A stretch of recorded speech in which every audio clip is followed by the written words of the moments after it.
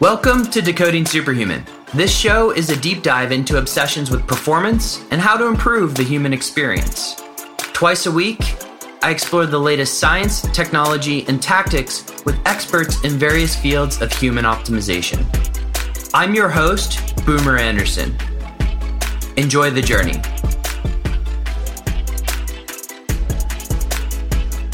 Superhumans!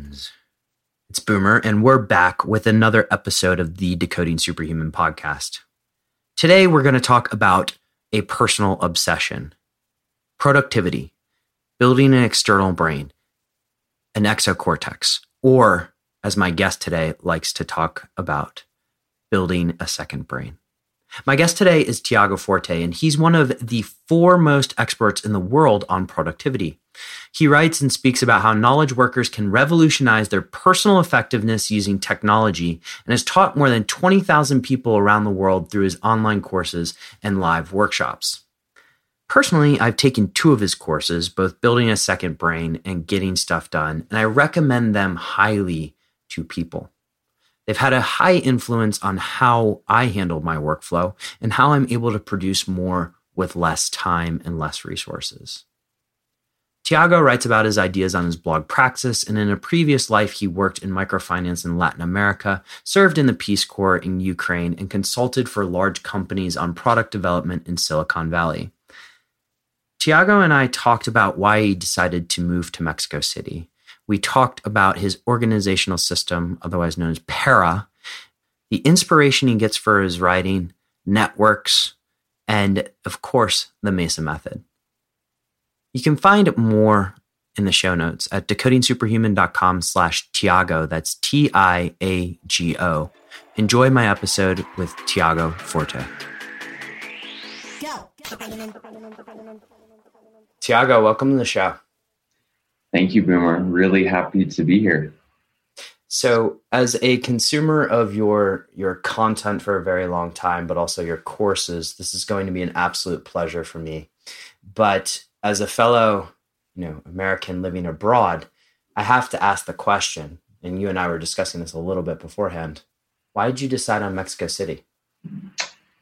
Yeah, it's one of my favorite topics. I've become very passionate about remote work and digital nomads. I think it's deeply entangled with the future of work and kind of the direction that work is moving. But basically, the reasons for us personally were pretty practical. A mix. So my wife, we got married in April, but have been together about 7 years. She's Mexican-American on both sides, grew up in a very, Chicana environment in Southern California. But she's like 3rd or 4th generation Mexican-American, so didn't really have the full Spanish-speaking experience, despite being ethnically 100% Mexican. So she's had this lifelong dream of kind of returning to her roots and reconnecting with her Mexican heritage and learning Spanish at a higher level. I've been working remotely for years. She worked at a bank, a nonprofit bank in downtown San Francisco. And towards the end of last year, she quit, she left, and we suddenly almost just realized that we didn't need to be in one of the most expensive cities on the planet. And decided to take off. And really, it was a short list of criteria, and Mexico City was the only one that fit. Okay, what was some of those criteria? So it was really just obviously Spanish speaking. Mm-hmm. Second one was big city. We love cities. We love that culture and the cosmopolitan stuff. Close to North America, close to both our families live in Southern California in Orange County. So needed to be not too far of a flight from Southern California. I think that was it, just 3 criteria. And really, there's only one major city that's not in the U.S., that's in North America, that speaks Spanish. Fair point. I guess, going down to Central America would be another option, but people have done that before. Can we talk a little bit, let's go into productivity, because obviously I wanted you to come on the show to talk about productivity because I'm fascinated about your work in this space. first things first, you pull from many different influences when it comes to productivity. Do you mind just sort of recapping some of those for people? Where do you get your influences from when it comes to developing productivity theories? Yeah, that's sort of my I guess it's like my style or something, but anywhere and everywhere. I really, I see the world as deeply interconnected, as deeply self-similar is another term. It's kind of fractal, where the patterns at a very small level and the tiniest little thing get repeated and repeated and repeated at every different scale. And I don't know if that's actually factually, objectively true, if that's how the world is, but it's a lens that I use a lot, and I find it leads to some incredible insights. You just see that the boundaries we put around, fields and topics and disciplines and areas of expertise are made up, and you can make them up differently. You can slice and dice the world in a different way. And the way that I've chosen to slice it is what makes human beings more effective? What makes them more effective at whatever they decide to pursue? Mm-hmm. And once I ask that question, I just see answers absolutely everywhere. And so let's talk about some of those answers and where you've grabbed them from, because things like network effects come up in your work, appreciative inquiry. Can we talk about, those two to start, but I'd love to talk about some of the other influences as well. Yeah, definitely. Network effects really came from, I spent the last 6 years or so before coming here in Silicon Valley. So you can't be there and not be influenced. And Silicon Valley is kind of obsessed with network effects, which is this idea that there's probably a formal definition, but the way that I think of it is just that you can build a network or a platform that gets better the bigger it grows. Mm-hmm. Is sort of the opposite of I think our intuition. Usually we think there's a trade-off. I can serve a very small number of people very well. I can have a personal high-touch service, or I can serve a very large number of people not so well with some sort of commoditized service or product. And network effects turns that on its head, where it says, if you're on the classic example of social media network, on a social media network, the bigger it grows, the more connections there are, the more people you can access, the more knowledge, the more energy, the more excitement. It's like it continuously compounds on itself. And I think the way that I've applied that is just that, an individual's own productivity, like one person's own, say, just network of not just people, but projects and opportunities and revenue generating sources can be thought of as a network. And you as a human are just one node in that network. You're not the whole thing, which is kind of, I hope, this liberating idea that you don't have to remember it all. You don't have to manage it all. You can just sort of participate in this network of things, and not have to be the complete manager of everything. Okay, so if I were to look at the main benefit of looking at network effects in terms of productivity, it's a freeing, just sort of a freeing response, not necessarily, or how would this apply to the everyday person? So the everyday person is taking this and saying network effects, that's interesting, but I'm not Mark Zuckerberg. I don't have a multi-billion-dollar company with 1 billion users. How does this work in my everyday life? Yeah, the analogy I like to use is, in the past we worked in factories and you were one worker at a factory, right? And people say, oh, but that was the industrial age. Now we're creative knowledge workers. That doesn't apply. Now it's all different. But in a different way, it's absolutely the same. When you go in your office and you sit at your desk, which is in a nice row, and you're sitting at your computer and you are doing intellectual labor with your brain just as clearly as if you're hitting a piece of metal with a hammer. It's really not that different, not as different as people think. And so what I ask people to do is to conceive of themselves not as that worker any longer, but to step back from the production line and think of themselves as the foreman. Mm-hmm. Right? That foreman who he's the manager. He walks behind the workers. Maybe he's up on a catwalk. He's kind of overseeing what's happening in the factory, and very rarely, if ever, doing the work himself. Mm-hmm. And the reason that's possible is basically that we have intelligent machines, right? Like intelligence, which is the main way that we do intellectual labor, is now not exclusively for humans, right? Like each of those things I mentioned, not just, okay, your smartphone, your computer are places where intelligence can be applied, right? But so is a social media network. You know, when I post something on Twitter, come back a few hours later and I have all these responses, intelligence was applied by that social media platform and those people that wasn't from me, right? Mm-hmm. Twitter is one node in my intelligence network. And even simple things like when you put a blog post, you know, you put it aside for a few weeks and come back to it later. I just did this with a post that I published yesterday. I really got stuck and bogged down in a post I was writing on the future of libraries. I just, I couldn't get it finished. I put it in a folder in a digital drawer for, you know, actually like 2 or 3 months. And I came back yesterday and I was like, oh, now it's completely clear what I should be doing here. So it's like that folder on my computer, this may be a weird way to think about it, but intelligence was applied, or at least value was applied just by me storing that thing for a while. And you know, all this that I'm describing, people do. We orchestrate this collection of different computers and people and social networks and all these different things. What I'm teaching people to do is just do it more intentionally and more strategically. Okay. So let's go into that article that you wrote on the libraries, because I saw the email came out today.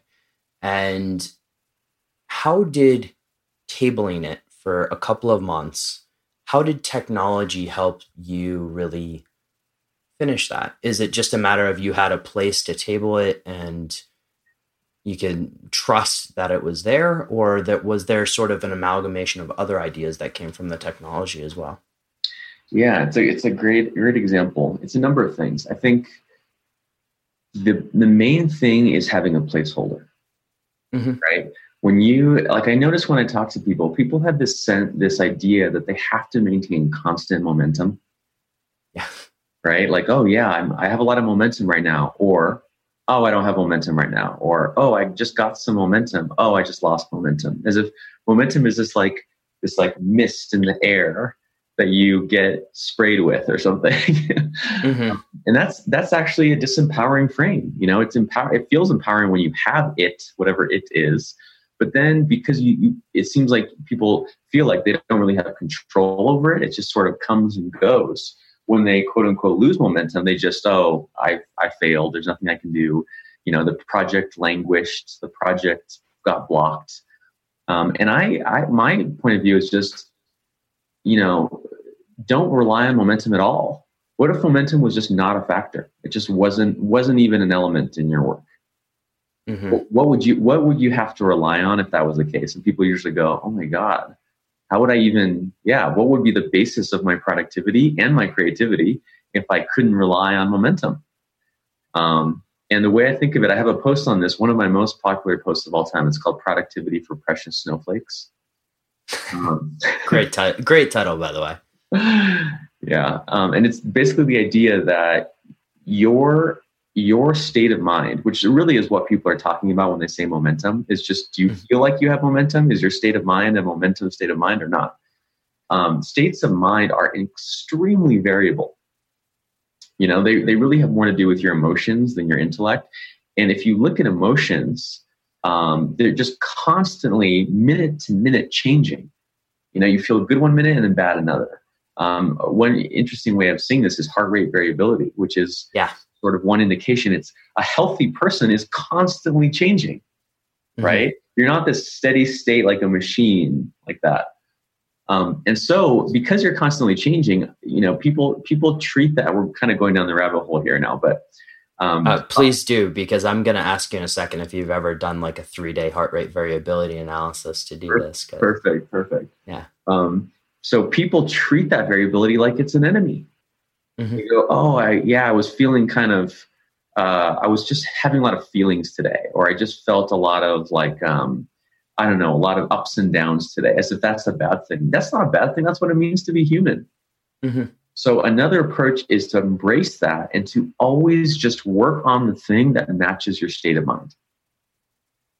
Okay? I love this. So just like match like your state of mind. If that's the most important and rare and precious thing, just pick, instead of trying to force that state of mind into a different state of mind, which is painful and hard, just have a vast array of tasks before you and pick the one that you feel like doing. Right? Or sometimes, you want to do something, not just a task, but a project. Wake up in the morning, choose the project out of this large array of projects that fits your mood, essentially. And the key thing you need to be able to do that is a project list. You need to have this dashboard with all of your different projects, each one at a different state of completion, and have them sort of bookmarked so that you can grab that project and just continue exactly where you left off with no friction. There's many different avenues I want to go down here. And first I have to follow up on my earlier question. Have you ever measured your heart rate variability over 3 days just to see what the variation is like? Not in any systematic way. I was super into quantified self for a time, and I did small experiments, but it's something that I'd like to return to. Is that something that you're into? I'll send you one after this. We can talk about it, but it's something that may be of interest to you, especially since you just brought it up.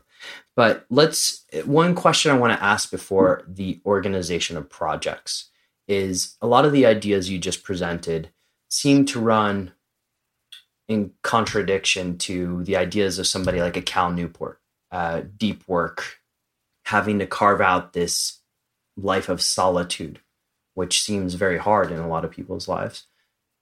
How do you respond to somebody who kind of says like, hey, I believe in deep work. I believe 3 hours solitary task. What do you say about that?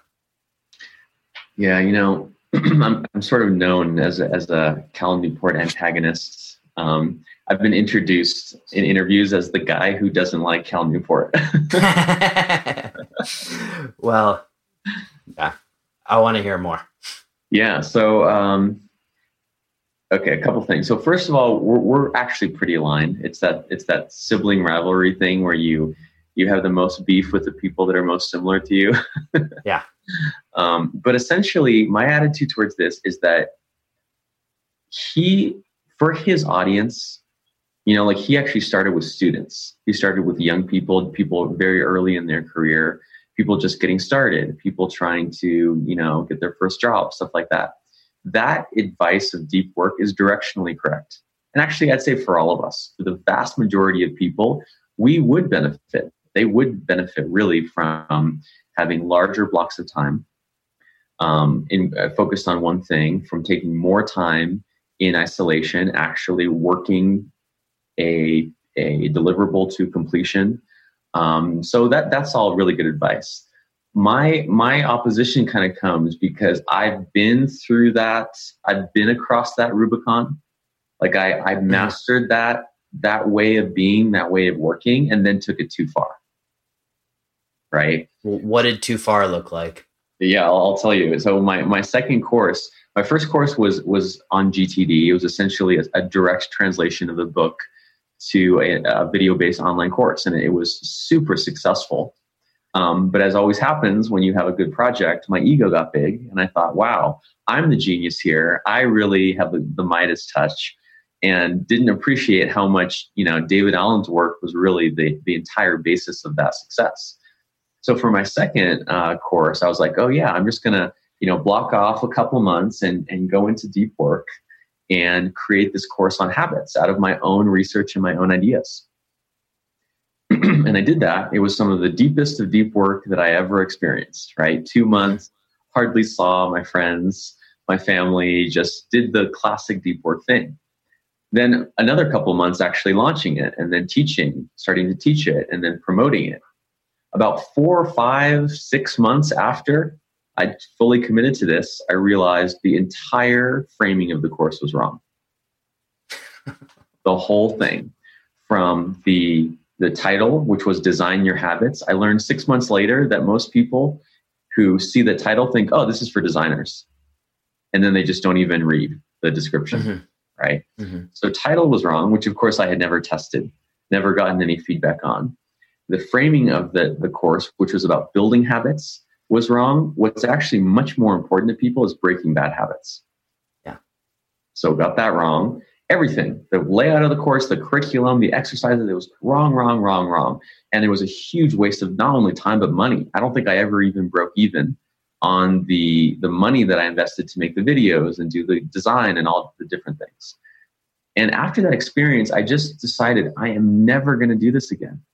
I'm never going to go off and just in my cave and create the next great whatever, and then unveil it fully formed and perfected so that the adoring audiences can buy it, because that just doesn't work. And the funny thing is I had read Lean Startup and I was in Silicon Valley and I knew about rapid prototyping and rapid iteration. I mean, during the same period, I was teaching a workshop on design thinking, which is all about rapid feedback cycles. So it's so funny how something can sink in intellectually and just like not actually be put into practice.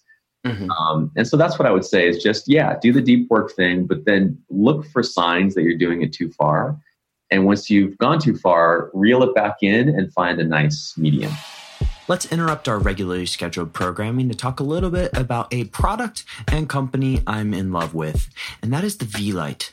My particular device is the Neuro Alpha, and let me tell you a little bit about my N of 1 benefits.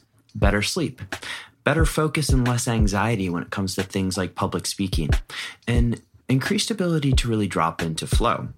But you can check out their website, which is full of all kinds of scientific articles and research in this world of intranasal photobiomodulation. And if you want to check out a device, we have a little bit of a coupon code for you. You can use the coupon code SUPERHUMAN to get 10% off your purchase. That's VLIGHT, VIELIGHT.com, and use the code SUPERHUMAN for 10% off. So do you find deep work, and I know you work with companies and executives, you find deep work to be extremely hard to implement in those types of people's lives? Oh, it's hard to implement in anyone's life. I mean, it's not an accident that Cal Newport's an academic. You know, he's a professor. That's the classic academic life. You know, I'm sure he has tenure. The white ivory tower image, right? Yeah, I mean, I don't want to badmouth the academic, academia, which I think is incredibly valuable and important. But if you're working in a company that is trying to innovate, if you're working in a startup that is trying to validate your idea, all the kinds of people I work with, at least, are on fast-paced, rapid change cycles. For many of them, they cannot.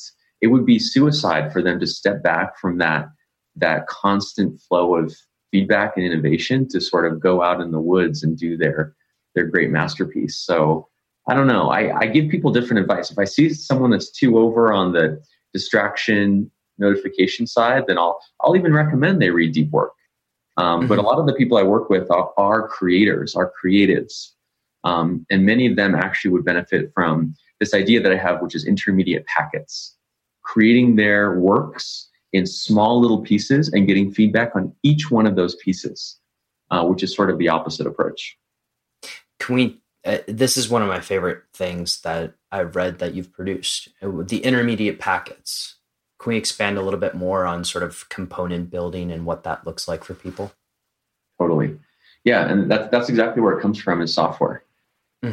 Components in software. It's this idea that you don't launch, the next huge, let's say like Adobe Photoshop. You don't launch that as one monolithic, enormous monster of a software program. You launch it in modules, little pieces.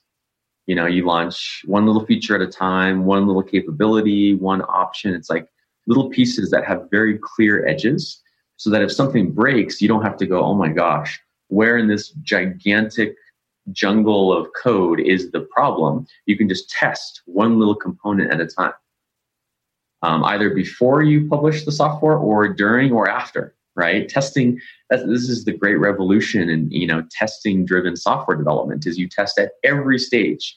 Testing used to be like right before hitting upload, you would have one little testing stage. That's not the case anymore.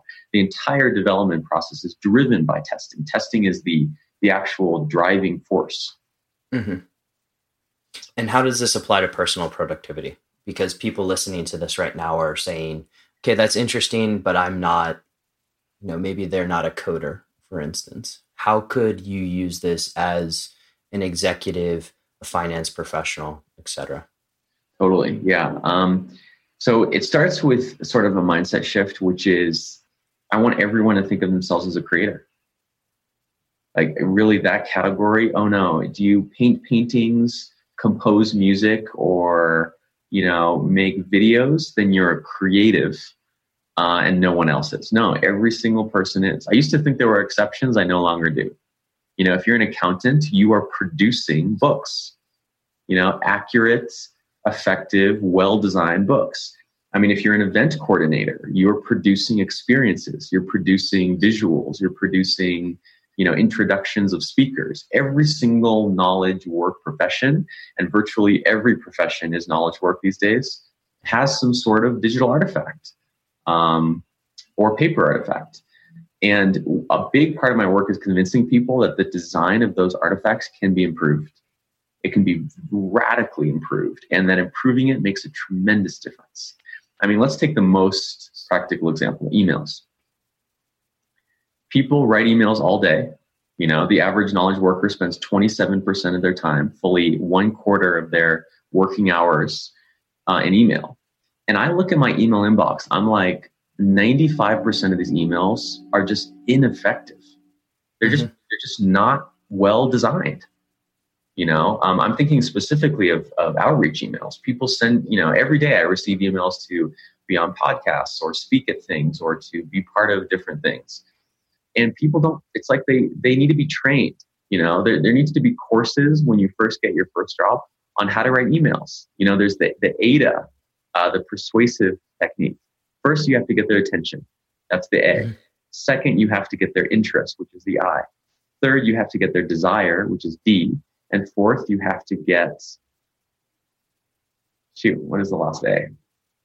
Action. Action. You want them to take action. And people mess that up. The first thing they do is the action, what they want. And you're like, why would I even consider doing this thing for you? You haven't said who you are, what this has to do with me, why I should care. It's like, it's just very ineffective.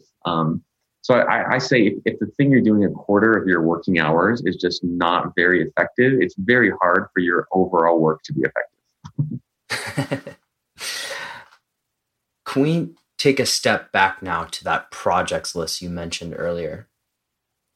Entrepreneurs sometimes have hundreds of projects, if not thousands of ideas, right? I think of myself, and you can wake up sometimes and have just an overwhelming amount of flow of ideas. How do you organize all of these? You want to focus on tasks or on ideas? Let's go with ideas. Yeah, that's really my specialty. So this is, I really see myself as part of a movement. I call it the second brain movement. That kind of fits with my brand, but you could think of it as the extended mind, extended cognition, the exocortex, it's sometimes called. And it's basically the idea that work can no longer fit inside a human mind. Mm-hmm. The average, the typical knowledge worker's workload, it's larger, many times larger than what the human mind can hold. This was the great discovery of GTD. When you really start writing everything down, you notice very quickly that the average person has dozens of projects. They don't have one or two or three; they have dozens. And then when they start writing down their tasks, they see that they have hundreds of tasks, many hundreds, right? Mm-hmm. And that's why you need an external tool, either paper or really, when you get into the hundreds, you need software, right? Yeah. To effectively manage hundreds of tasks. But then once you get into the realm of not tasks, but ideas, you have thousands. Like you said, really, we have thousands of ideas.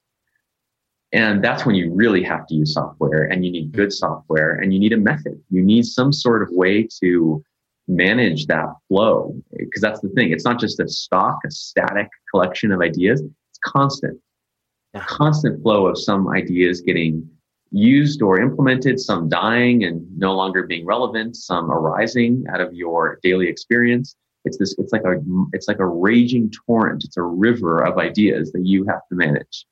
Mm-hmm. And this is why my work is focused these days on, I have a course called Building a Second Brain, which is really my primary focus. I'm writing the book version of it. We're about to launch local meetups, so you can find a meetup in a major city near you. It's really my complete focus, and it's the idea that you can build a second brain. You can use technology not just as this annoying tool that you have to use, but as an extension of your mind, an extension of your dreams, an extension of your goals, an extension of your interests and your priorities. And that once you do that, your capacity to take on life, to take on the challenges and the problems, but also the opportunities and the amazing experiences equally, at such a radically higher level of effectiveness that it completely transforms your life. I mean, it really is a profound shift that people are experiencing. And my mission is basically to just advance that shift. As someone who's in this course right now, first off, I'm benefiting greatly from it, but also I would love for you just to share some of these elements in terms of how you help people get organized. You don't have to share all of the course, of course, but what are some of the elements within the course that you take people through? Sure. Yeah. I'm happy to talk about it at whatever level of detail, but essentially there's 4 steps, mm-hmm. right? To this river of information, there are stages, and they spell the acronym CODE, CODE.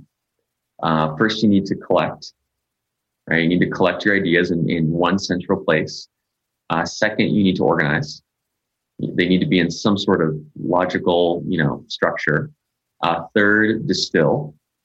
Ideas are more voluminous than tasks. The task is usually just do this. It's one line. An idea can be huge. It can be 1,000 words or more. So you need to distill it, right? You need to distill it down to something that you can just see at a glance. And third, express, right? Ideas are most valuable not when they're sort of archived away in cold storage somewhere, but when they're out in the world. They're being circulated, they're being used, they're being talked about, which gets back to that idea of being a creator. Really to fully leverage your ideas, you need to get them out in some way. Mm-hmm. And so those are the 4 stages that we move through. And really, I have kind of a different technique for each of them. For collect, not so much. Collect is really just you have to get in the habit of collecting, and I have some tips for how to do that.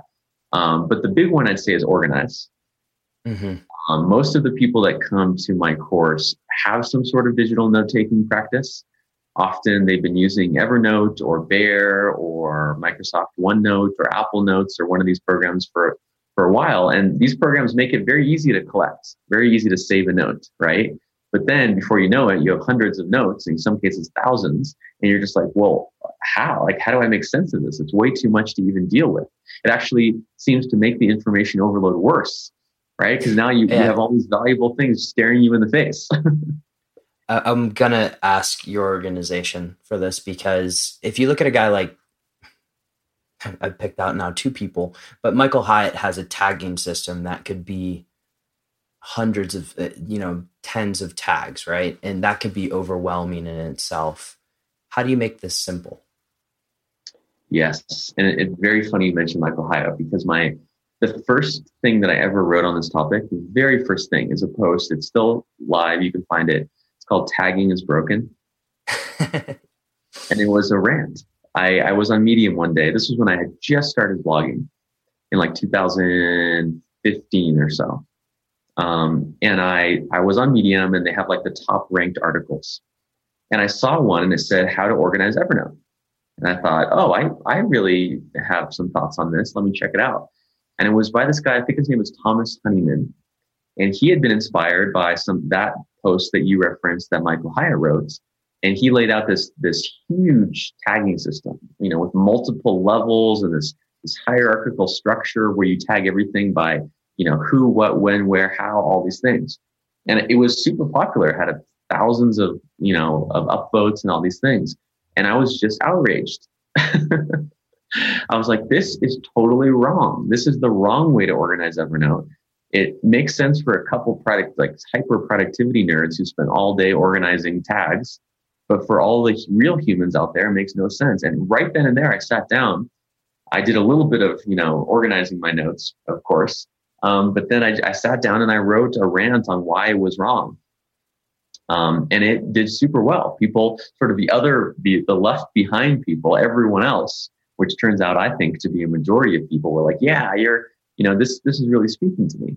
Mm-hmm. But then, of course, I had to. People responded back saying, well, what is the right way then? Like, you knocked down this guy. What is your idea? I was like, oh, shoot. Okay, now I have to propose something. And that's where the second brain started. But to answer your question, the simple answer is notebooks. Notebooks and folders. Depending on which note-taking app you use, they can call them different things.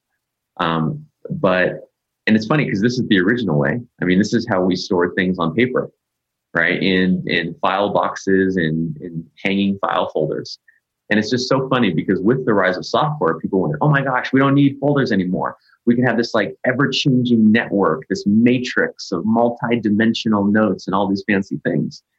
And yet, if you look at how people actually think, and my experience of this really came with productivity coaching, like when you have to sit down next to someone and actually help them organize, you see that the simplest decision is just, where does this go? One single location. And then later I came across research. I have a post on this, I think called, I'm going to have to look into what post this is, but basically, humans really benefit from having one item stored in one location, right? And even when they go to retrieve it, it's easier, right? Because there's this thing where, with search, you have to remember directly what the thing is, right? If I want to search, I can do one search on Spotlight on my computer and find any file on my computer, right? That seems simpler. It's actually not, because I have to remember a specific term from that file. That's the worst thing for human brains, is instant recall, is the thing we are absolute worst at. What we're really good at is recognition. And what you see, this is what the research has shown, as you navigate your file system, you are, even though it seems to be high friction, you're actually reminding yourself of what is there, right? Mm-hmm. As you navigate each level of your file system, it's like all these little cues and reminders and things that you are being reminded of are sort of recontextualizing what is in the system in the first place. So sometimes you end up navigating to somewhere that you don't even remember, like you didn't even remember was there in the first place. But because of all the cues that you encountered along the way, you end up getting there. Mm-hmm. So the system that I teach is called Para, P-A-R-A, and it's based on folders and notebooks, just like I just described, except with a twist. And that twist is it's flat. It's very, very flat. So instead of this endless hierarchy where you have folder and then like 7 levels of subfolders, which is really where you get into trouble, where you have these like tiny, tiny little micro categories that are so tiny that they're like little silos. You have no more than essentially 3 levels, right? You have, so I'll use Evernote as an example. You have stacks. Inside stacks, you have notebooks. Inside notebooks, you have notes. And that's it. You can't nest. Nesting is the enemy here. You can't nest notes within other notes. You can't have notebooks within other notebooks. You can't have nothing like that. It's just 1, 2, 3, A, B, C. And people sometimes rebel against this because they're like, no, I need some special exception. But when we dive into it and I really, walk them through, is this really an exception?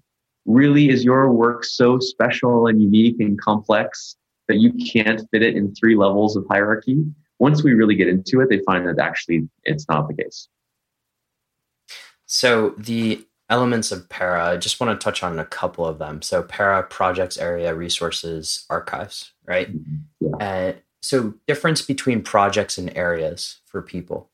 I know this one kind of gets hung up every once in a while. So do you mind just going through that real quick? Yeah, of course. this is really the big one. It's quite a mindset shift, because when you look at the whole range of what people manage in their work, they might call it all projects, or maybe they call it just to-dos or tasks. But really, there's a very clear distinction, which is you have projects and you have areas of responsibility. Projects begin and end. Areas don't. That's the simplest distinction. Projects are discrete in time. They have a kickoff date and they have an end date. They begin and they end, right? There is some sort of completion, which is pretty straightforward for people to understand. But the other category, areas, are really like processes. They're never ending. They're areas of your life, responsibilities that you have in your life that you have to manage on a continuous, ongoing basis. Basically, they continue indefinitely, right? Mm-hmm. So examples are like health, right? Your health is not a project, right? It never ends. There's no date at which you go, oh, health, finished. Oh, never have to think about that again, right? Mm-hmm. Same thing with your finances. Your finances, till the day you die, you are going to have to manage in some way your finances. Relationships, right? Like, we all know people who try to manage their relationships as projects. It doesn't go well. Those are short-term relationships, I guess. Those tend to be short-term, very transactional relationships. The relationships that really matter are indefinite. They just continue forever. And this simple distinction, projects end, areas don't, changes everything. Because the way that you manage something that continues indefinitely has to be fundamentally different than how you manage projects. Completely different tool set, different mindset, different approach, different attitude, different ways of setting goals. It's just radically different. It's like black and white. Mm-hmm. And confusing the two actually leads to a lot of pain and a lot of frustration. Like we mentioned the example with, managing your relationships with projects leads to pain. You see that with health. People who set a goal, which is really, goals are for projects. Like, I'm going to lose this many pounds, and they fast and they work out, and it's this very drive towards the goal thing. But then they don't institute any of the background processes to maintain that. So what is the classic result? Is the yo-yo diet. The yo-yo, where you get right back to where you were once the goal. It's funny, the goal actually becomes a negative, because as soon as there's something called, I think it's goal release. That feeling of intense satisfaction and relief when you reach a goal often means you also release the habits. You release the behaviors and go right back to where you started. So the resources area is, for you, and I think you give one of these examples once, resources area is where we collect information on hobbies, I guess. Do I have that right? Or things that we have general interest in? That would be the resources, the R in para. Yeah. Yeah. And so in the resources area, I'm curious, what does Tiago Forte have in his resources area at this moment? I'll tell you a lot of things. Yeah. So resources is really just almost everything else that doesn't fit into projects areas. So I have, looks like, 104 resource notebooks. Quick, just a couple of quick highlights. Yeah. So starting from the top, I'll just give some examples. Things I'm interested in: activism, agile, attention, behavior design, brand identity, breathing, business cards, camping, checklists, chocolate, Christmas presents, climate, community building, crowdsourcing, crypto, culture. That was just A, B, and C. Wow. And you got hundreds of them. That's great. It makes me feel a bit normal when I look at my resources, because I have a similar list of interests, so to speak. One of the things I've read from you recently, or came across my Kindle, was the Mesa Method, and an experience that you've had with the Mesa Method. First off, I would love to hear a little bit more about what is the Mesa Method and how does that differ from a typical design sprint? Yeah. So Mesa, and in Portuguese, it comes from Brazil, it would be Mesa. The S is like a Z.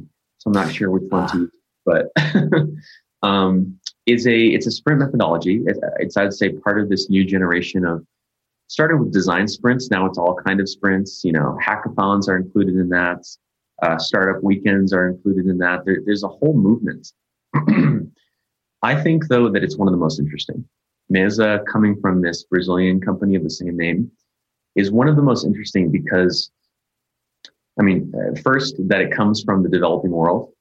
I think that's something that is just really unusual. Productivity is such a industrialized world, developed world, large urban center phenomenon that is just rare to have a new methodology come from the developing world. And I think it's important.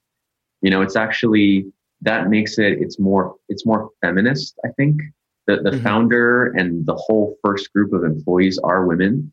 So it has instead of like talking about feminism and like, oh, we need more women in this or that, or this percent, like quotas and this percentage of that has to be women. It's just like, no, this is just made by women. And it's clear in what it is and the spirit of it that it's made by women. And it's not something that's enforced, which I really, really liked. It's more climate conscious. It's more socially conscious. It's more, just more conscious in general, to be honest. Mm-hmm.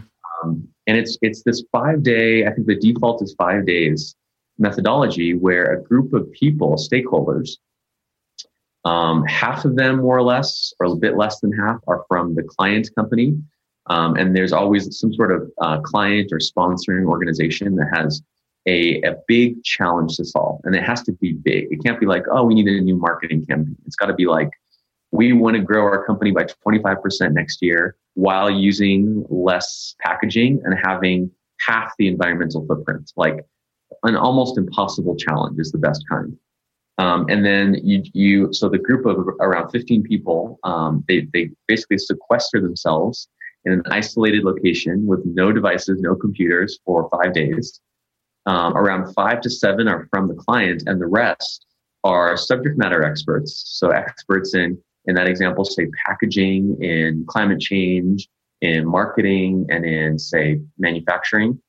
And then the rest are makers. The rest are like videographers, designers, coders, people who know how to actually create artifacts. And over the course of 5 days, it sounds crazy, but they go from a brief, some sort of mission, like the one I just said, increase sales while reducing environmental impact. They go from just a brief all the way to a prototype. Mm-hmm. And the prototype has to be high fidelity. It has to be something that you could really put in a customer's hands.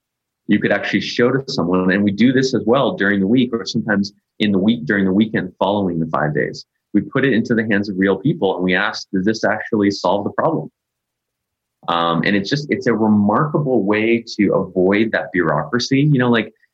For I don't know if you've worked in a large company before, or I'm sure many of your listeners have, but it's like, oh, we should do this thing. A month later, first meeting. A month after that, second meeting. 2 months after that, oh, now we have an RFP. 2 months after that, we have our vendor. And it's like each meeting you have to remind yourself and everyone, why the heck did we do this? Why is this important? And the ability to do that in 5 days is this, speaking of momentum, actually, this is where I would change my mind and say momentum can be magical. Like when you see something that you just came up with on a Tuesday come to life on a Friday, your sense of what is possible in the world just explodes. Mm-hmm. And one of the things I found interesting was the avenue of sequestering people in a remote location. How much does that affect it? Does that just force you to interact with people across the table? I also saw illustrations of the table within the book that you put out. But how much does the sequestering in a remote location affect everything? It's critical. Absolutely critical. Mesa, actually, the company, they have an online course now. Mm-hmm. Links in my ebook and in the blog posts that I've written to that course. And they're also now starting to do in-person trainings. Just earlier this month, they did 2, I think 3-day trainings somewhere in New York State, to train people in this methodology. And it's like the most rigorous methodology. They're not just like, oh, here's some guidelines. It's almost like a Japanese art. It's like, this is the exact precise way to do it.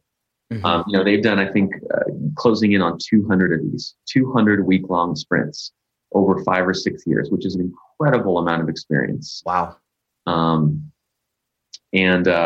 Yeah, one of the things that it's a key part of the methodology. It's called the leave me alone wall. They have this wall. It looks like, those things you hang on the back of your closet that have little pockets for shoes. Yeah. It looks just like that, but it's for cell phones. So at the beginning of every single session and every day, you have to go up and your name is on it, which is key, right? Because you can look at a glance and see who didn't put their phones, right? I love it. The social engineering is just genius. But you put your phone in there, and there's also no computers at the table.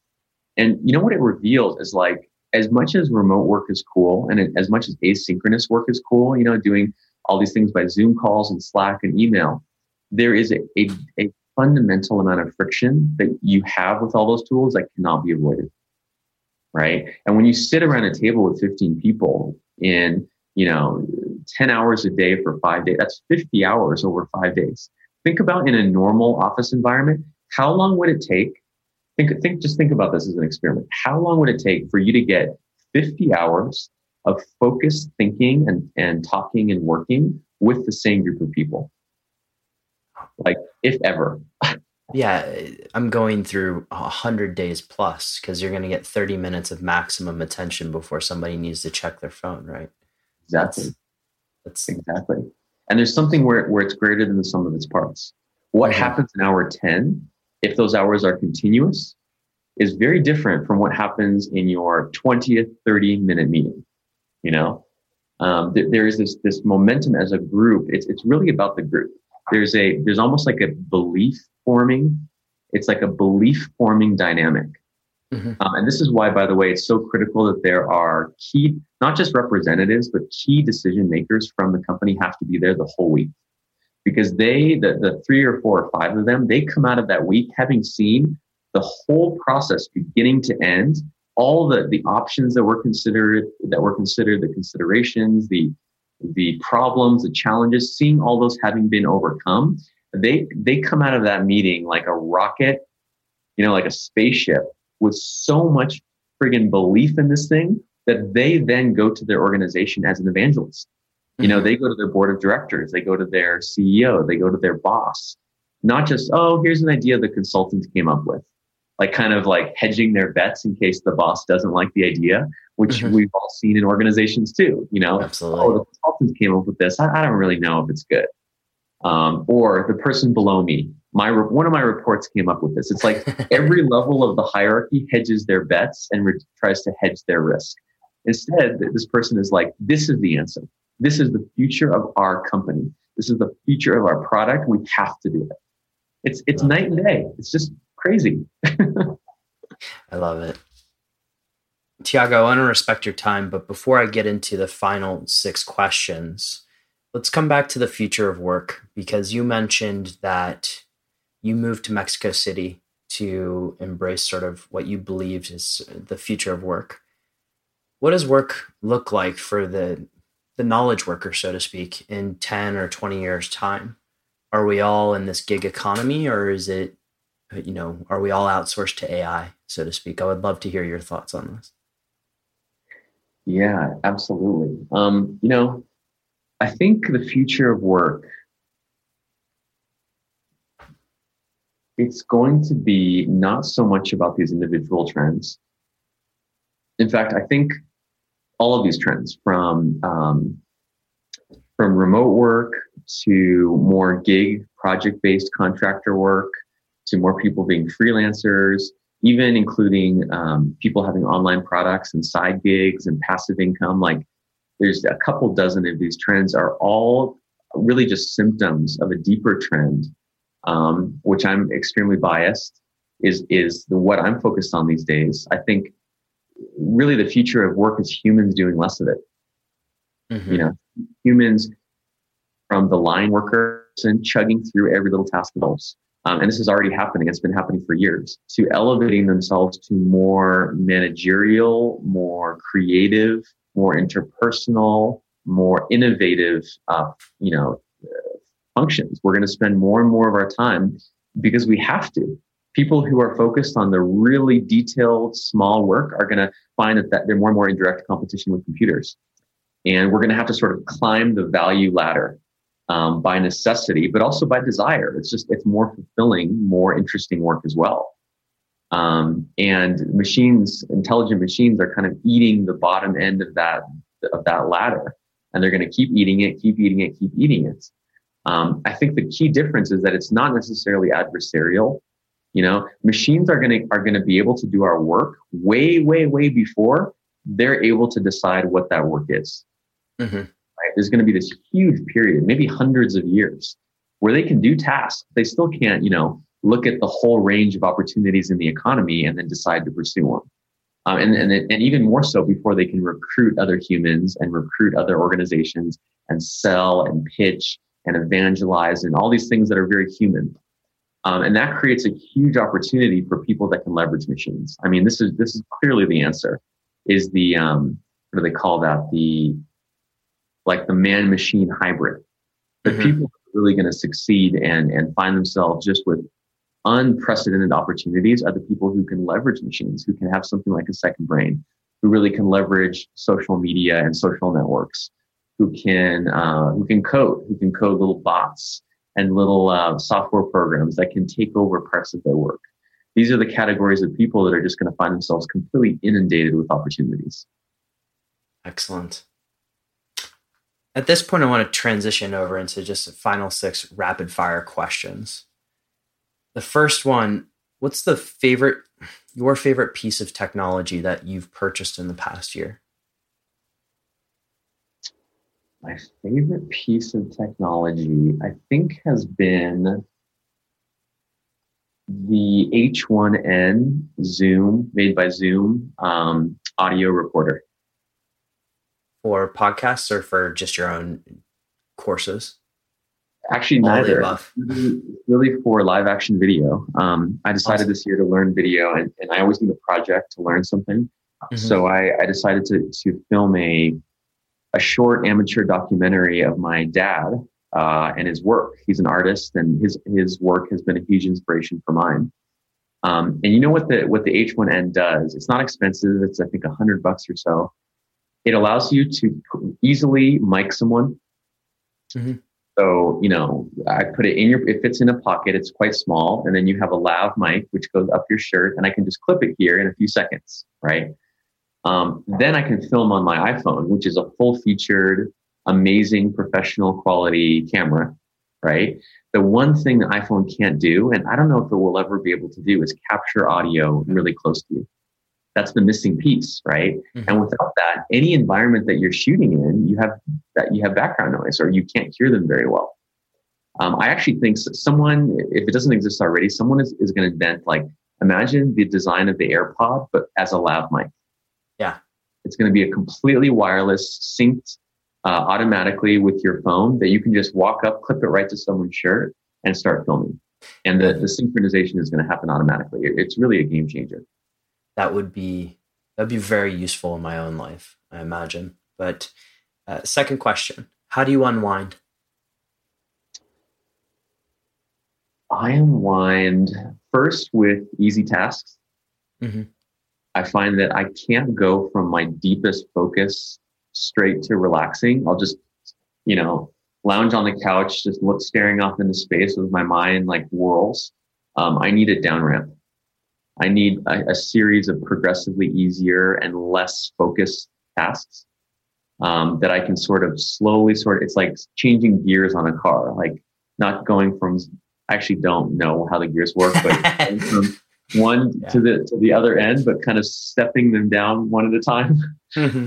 Otherwise, my attempts at relaxation fail. And actually, that's the opposite of what most people do. Most people start the day with their easiest tasks and slowly ramp up. And I've found the best is actually to do your most difficult task early in the morning when you're highest energy, and then slowly do easier and easier tasks as your energy fades. What's your favorite holiday or vacation destination? I really like retreats. I really, really like retreats. Either self-created retreats, go to a cabin with a family member or my wife, or something more structured like a meditation retreat, or even a course that happens in an isolated place out in nature. just because if I don't very intentionally disconnect, I remain connected. And if I go to say vacation in a different city, unless I have planned activities and some sort of structure, I'll just default to working. Work will just happen.